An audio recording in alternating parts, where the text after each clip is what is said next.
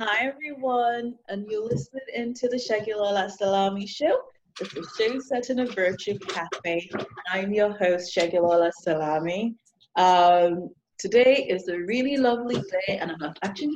I think I found a good way to not talk about the weather. I'm going to start off talking about books. There's a book that I've been trying to read for a really long time now. I even put it on my Goodreads page as the book that I'm currently reading. But for some reason, I haven't even looked more than the first page of it. There just doesn't seem to be enough time in the day to do a million and one things that I want to do. Um, but never mind. Hope you're all doing very well today. So let me see. Who have I got here with me today? This is Steve Levi. I'm talking to you from Anchorage, Alaska. It's about 5 a.m. in the morning here. We got snow on the ground. And I'm looking forward to talking to you about the Alaska Gold Rush and my book, Dead Men Do Come Back. Can you hear me? Oh, sorry. Sometimes technology always lets you down. Yeah, I was saying it's a pleasure to meet you, for Stephen from Alaska. So tell me, what do you do?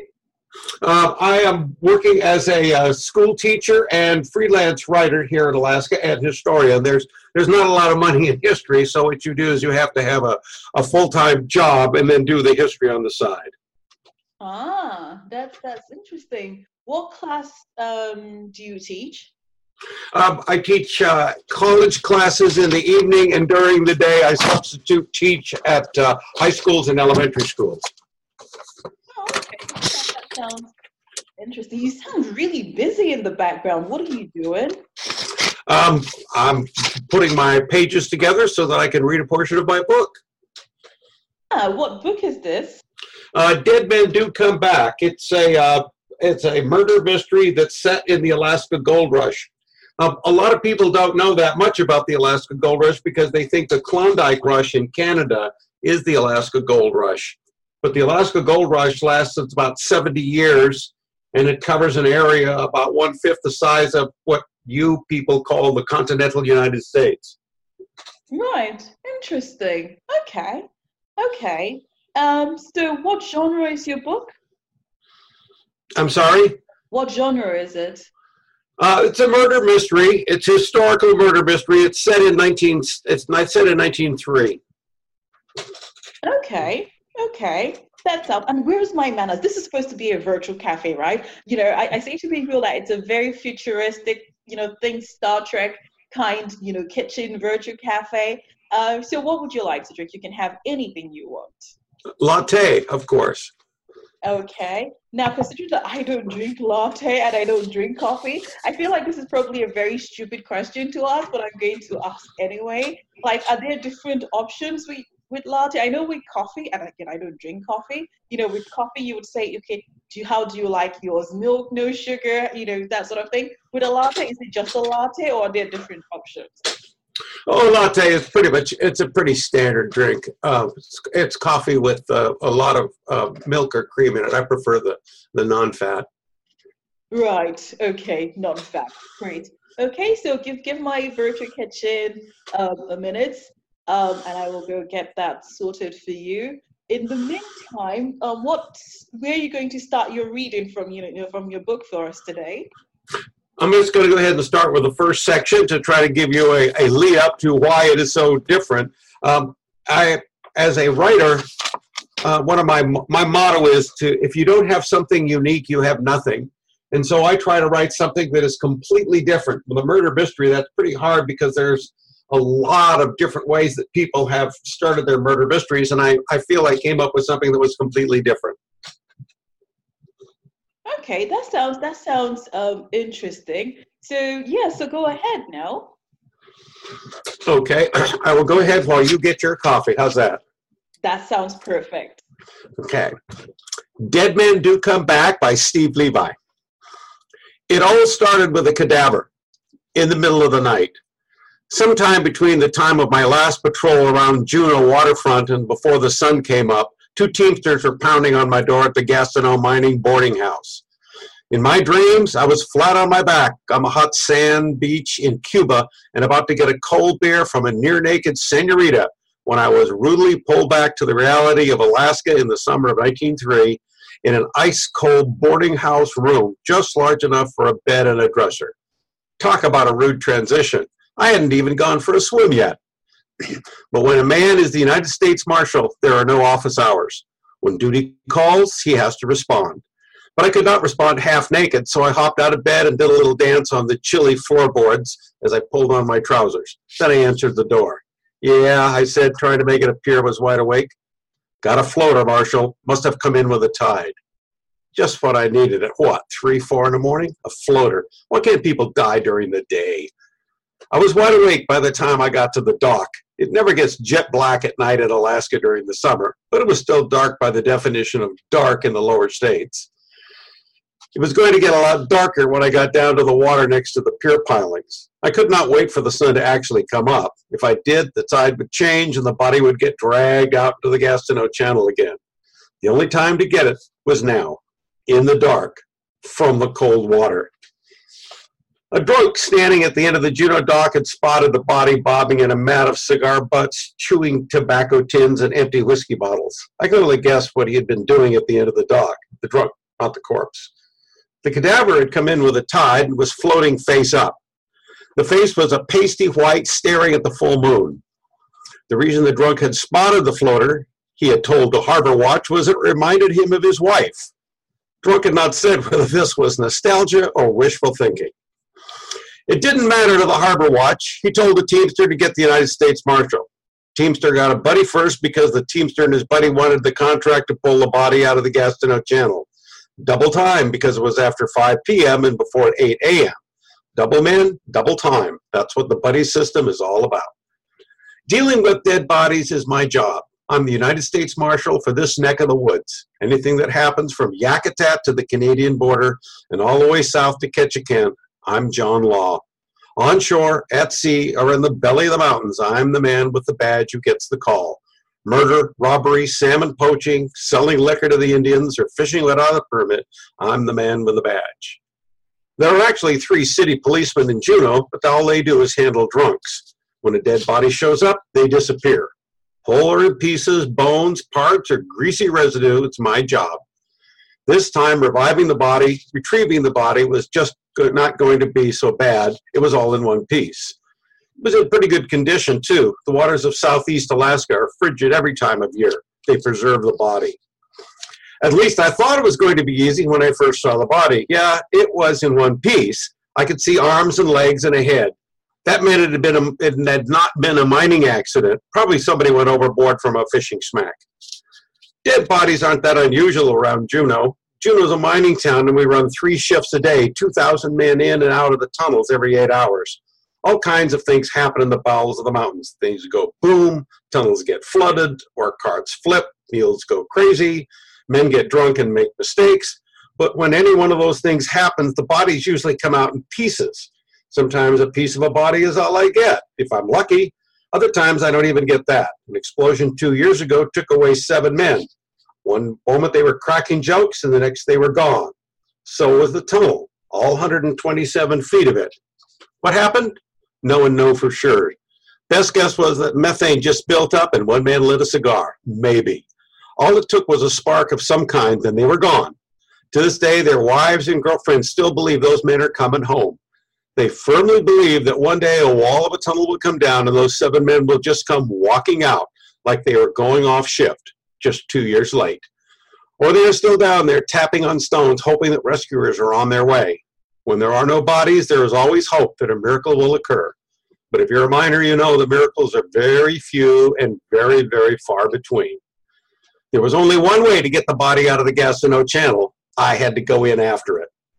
Sloshing around the glacier-fed waters of the Gastineau Canal in the darkness is not a pleasant task. Nothing like the warm ocean of Cuba in my dreams, that's for damn sure. I had to go in boots and all. I needed the protection of my trousers and shirts from the barnacles on the piling. The water was just as cold as I knew it was going to be, and my body weight took me to the bottom of the 5-foot breakwater. As I expected, the rocks on the bottom were slick.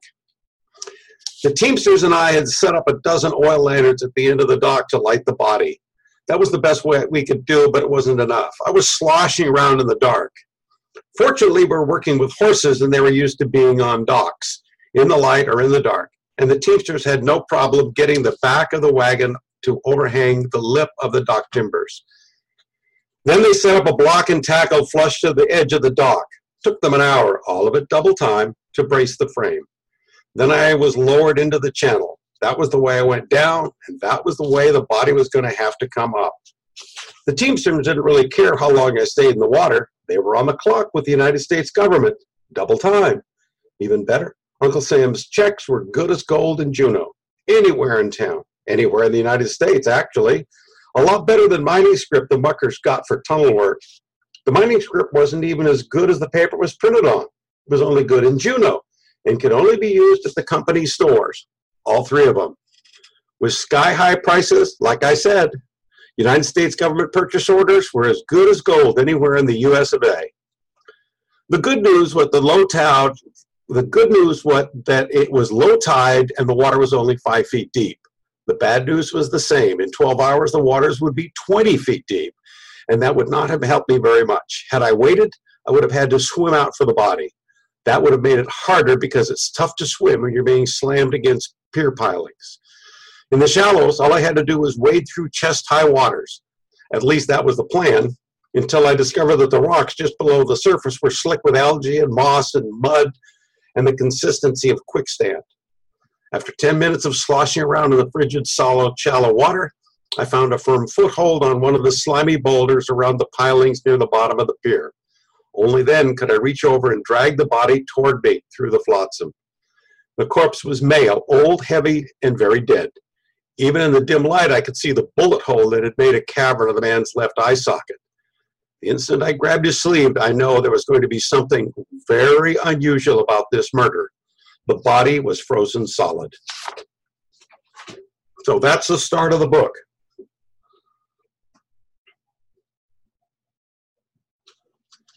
Oh, sorry, I muted my mic. That went really quick. That was enjoyable, but that went really quick. Well, I want to give your readers a taste of the book. The thing that you have to understand about Alaska, particularly during the gold rush, is that everything in Juneau, where this takes place, is on the Gastineau Channel, and the Gastineau Channel is 3 feet deep part of the day, and then it gets to be 25 feet deep the other part of the day. So what happens is, if you live at Juneau, in those days you had to live with the tides. That's quite interesting. So were you part of it? The gold rush, or was that before your time? I know, cheeky. Yeah, the Alaska Gold Rush is very interesting, is because not that many people know that much about it. It covers an area that's almost 1/5 the size of the continental United States. It's huge. And there are all kinds of different cities that just exploded out of the tundra. People were there for about 3 years digging gold out, and when the gold ran out, they just walked away from the city. So we have a lot of ghost towns up here. Right. How did you get into it? What was your inspiration for writing it? I'm always looking for something different. And when I started studying the Alaska Gold Rush, I found out that nobody had really done anything on it. Everybody thought that the Klondike Rush was the Alaska Gold Rush. There are lots of books on the Klondike. Jack London and Robert Service, immediately spring to mind with most people, but that's the Klondike. And the Klondike Gold Rush is in Dawson. Dawson is in the Yukon Territory of Canada. And most of the strikes in Dawson are within about 100 square miles. But when you start talking about the Alaska Gold Rush, you're talking about gold rushes that go from Juneau to Barrow. Most of your probably listeners don't know how large Alaska is, but look at it this way. From Seattle to get to Juneau, the capital of Alaska, you're going 2,000 miles. To get from Juneau to Anchorage, where I live, it's another 2,000 miles. And to get from Anchorage to Barrow, which is the furthest north city, it's another 1,000 miles. So when you're talking Alaska, you're talking a huge area. People don't realize how large Alaska is. Yes, that's massive. So across, it's like what, 5,000 miles? At one time, well, it's larger than that. Is because if you look at your map, you'll see that we have what's called the Aleutian chain of islands, and the Aleutian chain of islands are 1,200 miles from Anchorage. So what happens is if you go to the last island out, it's 1,200 miles from Anchorage to the west. Juneau is 2,000 miles, which to the south, and Barrow is 1,000 miles to the north. Okay. That makes sense. But so was your interest because not a lot of people know stuff about the gold rush, or what? It was something else that made you decide to write a book on the topic. What was your motivation for writing it? I wasn't really looking at doing a book on the gold rush until about 15 years ago, and what they did is they opened up a national archives here in Anchorage. Prior to that, if you wanted to write about the Alaska Gold Rush, you had to go out and find the newspapers if they still existed, and that's pretty much what you had to do. But when they opened the archives, the federal archives, they opened up all of the official reports from all of the towns that had magistrates and judges and things like that. So what happens is you could go back to any one little community, find the magistrate's record, assuming they existed, and read them. And then you would get a day-to-day kind of look at what happened in some of these little towns. People hadn't seen that before because prior to that, all of those records had been in Washington, D.C., and unless you wanted to fly to Washington, D.C. and spend, a month or two every day in the archives, you wouldn't be able to see them at all. But when they moved the records to Anchorage, what happened is I could go into the archives, sit down, go through the microfilm, I could go through the rec reports, I could go through Revenue Cutter Service records, Marshals records, court records, and they were all here in Anchorage. So what happened is I was very, very lucky. Lucky because I had the time, unlucky because I was unemployed at the time. I was able to go through and take a look page by page of like court documents. So here is a murder, and then you could go through and you could read the trial transcript, and you could look at the photos if they had them, and Marshals reports and everything else. So, I got a real nuts and bolts look, at the Alaska Gold Rush. So nobody else had done that before. Yeah. Okay. That sounds quite interesting. I guess, having access to it. But I don't know if I'm being really, really slow today, but I'm really trying to get inside your mind. I know that you said, it was 15 years, before you 15 years ago, if I'm hearing you correctly, before you started, doing anything. But what was the process? I know you then waited till you had access till the, archives were sent over to Alaska. But at what point, right, did you think to yourself, I could actually write about this? I started out a long time ago. I've been writing for a long time. I started out doing articles and looking for interesting tidbits that I could turn into articles and then maybe novellas. Okay. And as you find around Alaska, the Alaska Gold Rush, people hadn't done anything on it, so almost anything that I found was brand new.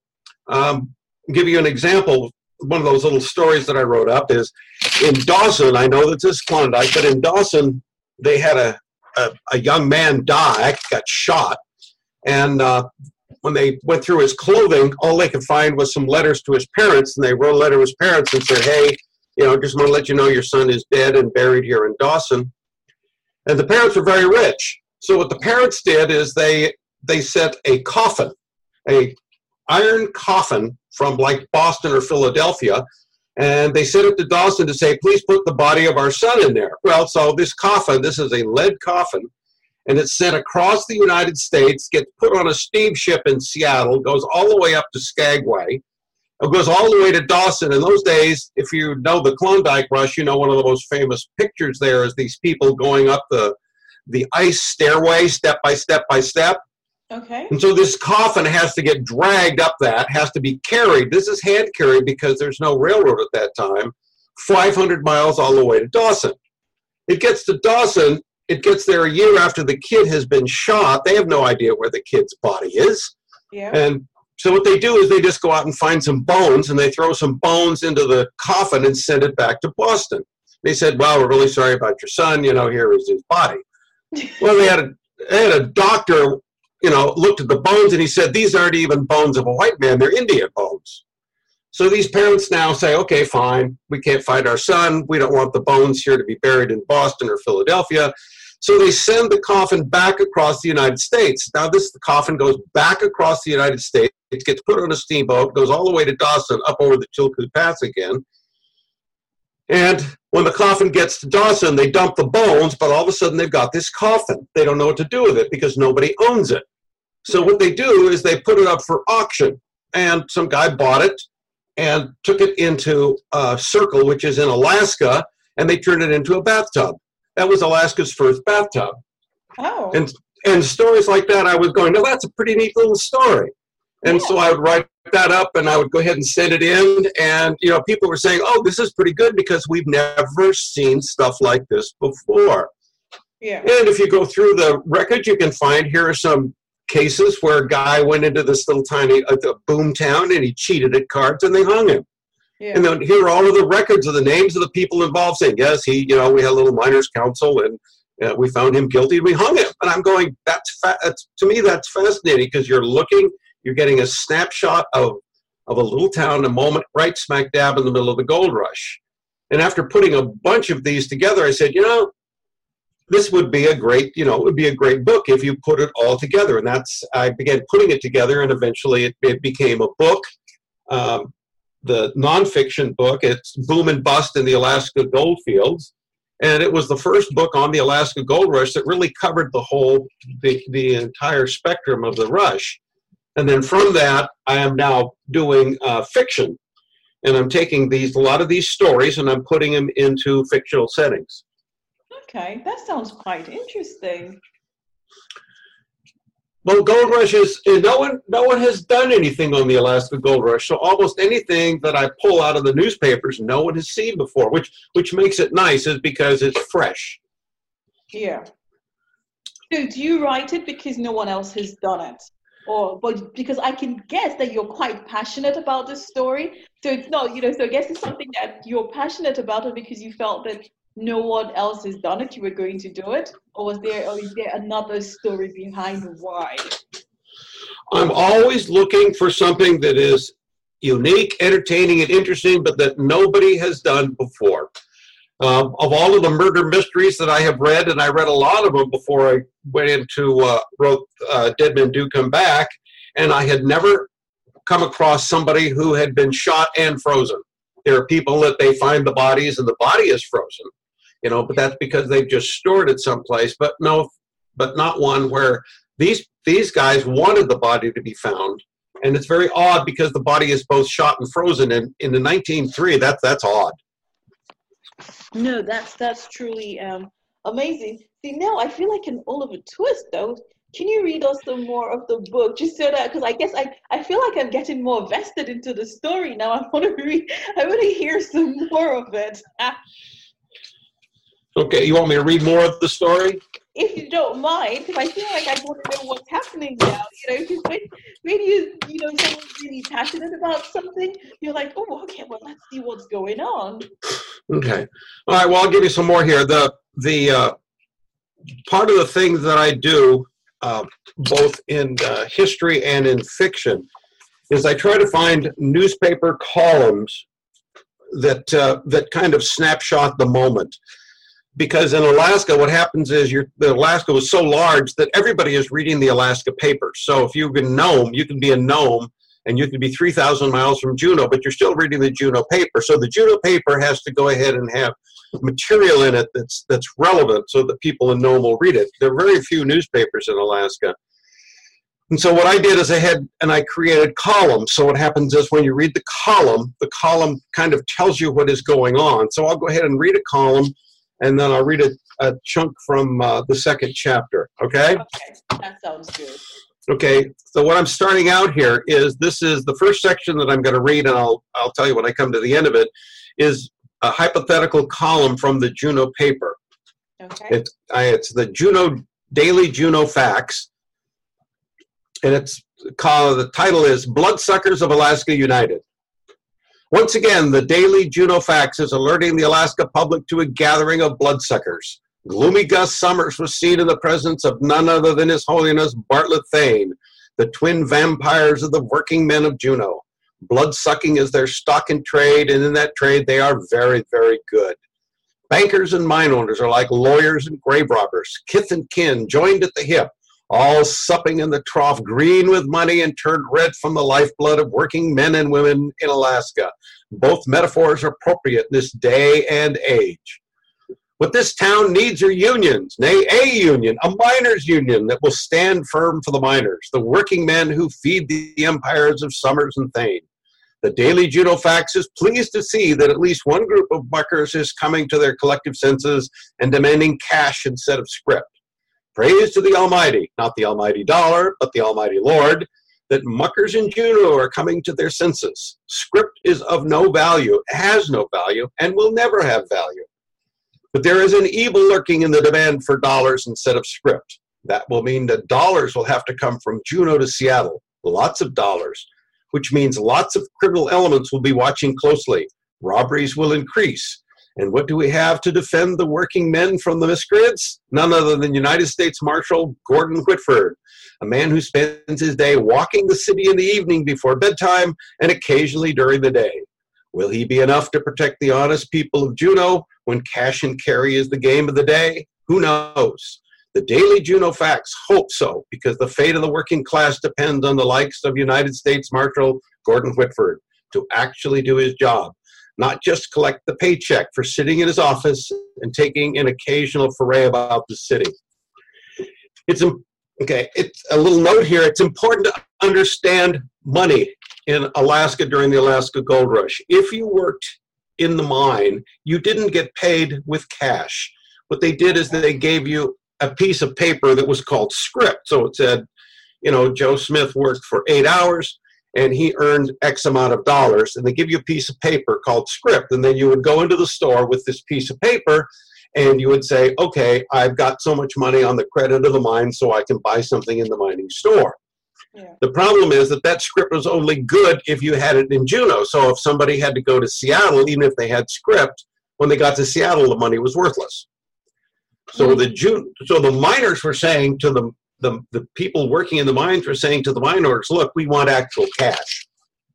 Well, to get actual cash from the United States government, you have to get it out of a bank, and you have to get it out of a bank in Seattle. So the mining companies were not interested in that. They wanted to go ahead and keep giving the script. Otherwise, they'd have to go to Juneau, get a loan, get this cash, and then bring it back to Juneau. Yeah. Okay, and so there was a real problem between the miners and the mining companies as to actually what they were going to receive for money. And once money actually makes it to Juneau, both in real life and in my book, you start having robberies, because if you robbed and stole script, everybody would know who you were. But if you rob and steal money, you can leave town with the money and no one will ever know. Yes. Okay, so I'll read some more of the book. Thank you. We don't get a lot of murdered folk around here. Dead, yeah, but not murdered. Most of the regular dead, those that die of natural causes, are old people, mostly natives. And a lot of old white folks die up here. Living is rough. A lot of old white folks do not die up here. Living is rough in the Northland, and those white people who can retire do it outside in the United States, the lower states. So we don't have a lot of old white people living here. The only old people around here are the Indians, but they don't spend a whole lot of time in Juneau. But when they die in town, I get the call. Accidents are the number 2 cause of death. Most of them are white people, mostly men, and almost all of them muckers. A mucker is somebody who works in the mine. Okay. Working in a mine is very dangerous work. Anything can go wrong down there, and when it does, someone usually gets killed. Occasionally, we have a wagon accident when some kid gets run over, but by and large, most accidents happen in the mine, and those people are white people. We get an accident in the mine. We get an accidental death in the mines about once every other month. A mucker will get crushed by an ore cart or buried under a cave-in. Once we even had a couple of guys who got kicked to death by a mule. None of that's unusual around here. Most common cause of non-mine death up here is snake bite. That's the euphemism for death by alcohol or doing something stupid while drunk. There aren't any snakes in Alaska unless you count the governor. Murders are pretty rare, particularly in Juneau. During the gold rush, it was a different kettle of fish, but that was then. Today, we're a sedate city. People don't go around killing each other. It's just not civilized. And if there's any one thing Juneau prides itself with being, it's civilized. That means 2 forks on the napkin at supper time, regular church service for the Baptists, hospital for the Indians, and on election day, even the socialists vote. Like I said, we're a civilized city. We've even got electricity, and a lot of homes have hot and cold running water. Welcome to the District of Alaska. We'll be a territory soon. Not that it's going to make any difference, but we're just a district now. In Alaska, nothing is easy, least of all getting a 250-pound corpse out of an ice-cold channel of rising water. Death adds weight to the body. The body itself was uncooperative, which was no surprise, and in this case, the frozen state of the deceased made getting a rope around it a Herculean task. It was not like trying to put a rope around a log in a river. The turning of the tide did not help either. As the Gastineau Channel deepened, I found myself half floating, trapped between the dock pilings and the incoming flood. My footings, such as they were, disappeared, and by the time I could get the rope around the feet of the cadaver, I was treading water. Try that when you're fully clothed wearing work boots. It took several tries to get the body onto the dock, and that was with 2 steamsters working with the block and tackle. It was an ongoing struggle. Twice we almost got the body to the top of the dock. The first time, the rope had been wrapped around the legs properly. Then there were 2 feet of slack that the body found. When the slack popped, the teamsters were unprepared and the rope burned their hands. They weren't wearing gloves because you're not supposed to need gloves to get a cadaver out of the channel. When the rope started to burn their hands, they let go, and I had a 250-pound body dropping 20 feet onto my head. It wasn't a direct hit, but I knew I was going to have some purple bruises on my ribs for a while. The second time, the body was too heavy and had to be lowered back down. We were lucky because a shift was just coming out of the mine. We were able to get 3 or 4 muckers to give us a hand. That was the only way we were able to get the corpse out of the drink. Then they pulled me up. By the time I got on deck, the body was in the wagon. And by then, I was shaking uncontrollably from the wet and cold water. But duty had called. None of us, teamsters or muckers, recognized the bloke. That didn't come as a surprise because the body was that of a fisherman. But how it became frozen was anyone's guess. Why he had been shot before he had been frozen was anybody's guess, too. Getting the body into my office was just as difficult as getting it out of the channel. At least in the channel, the water had helped. The body floated. No such luck when it came to moving a body into a building. Not only was the corpse soaking wet and frozen, it was also stiff as a board. It took 6 teamsters to maneuver the body through the back doorway and onto the pine table I used as a morgue slab in the back room. Even with 6 men handling the body, the task was formidable. The teamsters didn't look at it that way. They considered it double time pay as long as it took, as long as they finished before 8 a.m. I got another surprise as the teamsters were manhandling the cadaver into the office. The body had been found floating face up in the channel. As I had been sloshing around in the shallows with the rope, I had seen that the person had been shot in the face, in the left eye specifically, and I had assumed that's what had killed him. But when the teamsters carried the body into my office face down, I saw there was a second gunshot wound. This one was in the back, in about the middle of the right shoulder blade. It was a large caliber shot. It was a larger caliber shot than the shot to the eye and looked like a .30 caliber, possibly larger. Couldn't have been a shotgun slug from the size. But all I could say for certain was that it was not the same caliber as the bullet that had hit him in the face. As soon as the body was set to rest on the pine slab, I sent for Doc Theobald. Actually, I had to write out the purchase order for the teamster first. As long as the paperwork was completed by 8 a.m., they were due double time. This time, they earned their money. We were all soaked to the skin, and I was just starting to warm up from the fire in the office. The only difference between them and me was that my clothes were choked with brine and their boots were dry on the inside. As they left, I stripped off my clothes and hung them on the line I'd stretched across the office. The Yukon stove in my office burned year-round. There was plenty of heat to dry the clothing, but the shirt and trousers were going to be stiff from the salt when they dried. I have to take my clothes early to the laundry this week, but then again, I could legitimately pay with a United States government voucher. Fortunately, it was summertime, so I didn't have to worry about a wet parka. That would have taken days to dry, and the salt water might have ruined it altogether. I dumped the water out of my boots and slid them under the stove. Then I squeezed as much salt water as I could out of my wool socks and flopped them directly on the stove. As long as I kept my eye on them, they were not going to burn. But I'd have to flip them occasionally, like pancakes. Black and gray pancakes. My canvas trousers had taken quite a beating on the pier pilings, and there were some rips along the seams. They'd have to be sewn. I was going to need a new belt. The old one had seen its last day, so I cut the buckle free and then dumped the leather into the stove. Waste not, want not. My work shirt and undershirt were not torn, but there was a button missing from the breast pocket. I thought that was a bit strange.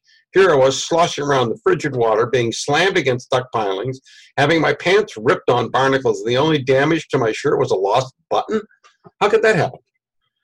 When I got down to my shorts, I saw that I was badly bruised on the left side where the corpse had fallen on me. There were ruddy streaks running along my ribs and scratches on my forearms from being slammed against the barnacles on the pier pilings. All in all, I was beaten and bruised, not to mention battered from shin to shoulder. My feet were undamaged thanks to the boots, and when I looked in the mirror, I saw a gash turning purple that cut across the forehead over the left eye. I squeezed water out of my shorts and tossed them onto the stove beside the socks. I kept an extra pair of dungarees in the office when I had to do dirty work, so I didn't have to stand around naked. I didn't have an extra shirt in the office, so I just put on a fur parka. I have to wait for my boots to dry before I went anywhere. That wasn't so bad because I wasn't going anywhere soon. It wasn't even 8 a.m. yet. So here I was, standing in the back of my office, barefoot in a parka with trousers that were burlapped in cotton, looking down at a corpse that had been swimming in the Gastineau Channel for God knows how long, and I couldn't move the corpse until Doc Theobald arrived to make his medical determination of the death.